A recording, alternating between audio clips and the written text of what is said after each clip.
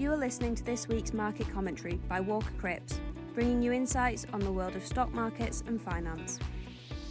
Hello, and welcome to the Walker Cripps market commentary for the week ending Tuesday the 14th of November.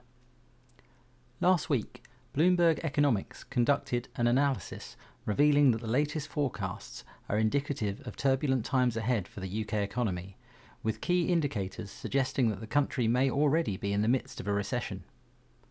After a period of aggressive monetary tightening and rising unemployment, households are becoming more cautious about spending, posing a significant challenge for Prime Minister Rishi Sunak, who faces an upcoming election.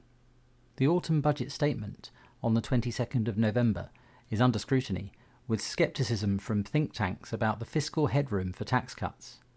While Bank of England Governor Andrew Bailey insists it is premature to discuss interest rate cuts, Chief Economist Hugh Pill acknowledges investors are not being unreasonable in their prediction for rate cuts next summer.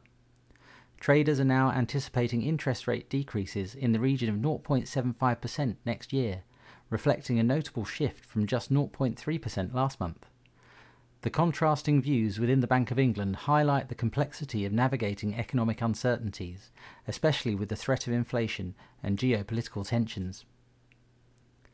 The UK economy faced stagnation in the third quarter, with gross domestic product, or GDP, failing to grow as consumer spending, business investment and government spending all declined. The Financial Times reported that the flat GDP figure poses a challenge for Chancellor Jeremy Hunt as he aims to revive growth in the upcoming autumn statement.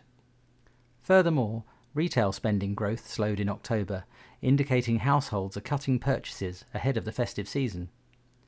UK grocery inflation, dropping below 10% for the first time since 2022, offers some relief for consumers, but concerns linger as the job market remains sluggish. A survey from KPMG and the Recruitment and Employment Confederation showed a decline in hiring, with rising redundancies leading to an increase in job seekers.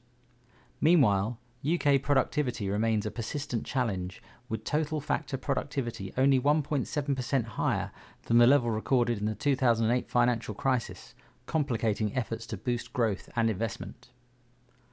The UK housing market presents a mixed picture, with Halifax data revealing the first monthly increase in house prices since March.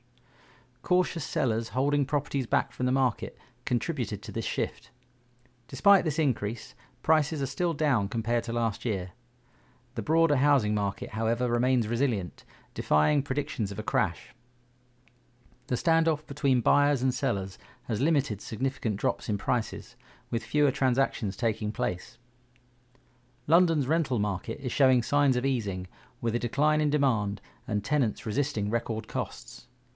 This regional variation underscores the diverse challenges faced by different sectors within the UK economy, reflecting the ongoing complexities and uncertainties in the market.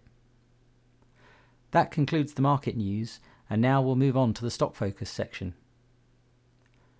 Marks & Spencer, the multinational retail company which is focused on its own label businesses, including food, clothing, homeware and banking services, saw its share price increase by approximately 10.7% last week. The company announced its first half earnings, which showed that adjusted earnings per share were at 12 pence compared to expectations of 9.8 pence. The company also declared an interim dividend of 1 pence per share compared to a consensus estimate of 0.9 pence. The results were well received by investors, resulting in a strong share price performance. Associated British Foods, the UK-based diversified food, ingredients and retail company, announced its full-year results last week, which led to an approximate 9.7% share price increase. The company announced a dividend per share of 60 pence, compared to consensus estimates of 47.7 pence, an approximate 26% increase. Management also announced a new £500 million share buyback programme after it completed its previous programme. Auto Trader, the digital automotive marketplace, saw its share price increase by approximately 9.1% last week after announcing its first half results. The company reported revenue of approximately £280 million compared to consensus estimates of £268 million. Auto Trader also announced that the average revenue per retailer grew 12%, largely due to the continued adoption of the company's additional products and services, alongside a successful pricing and product event in April 2023. The results were generally positive and were welcomed by investors.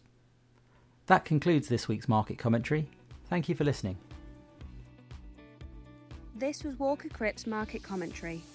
If you'd like to hear more, please visit our website at www.walkercripps.co.uk.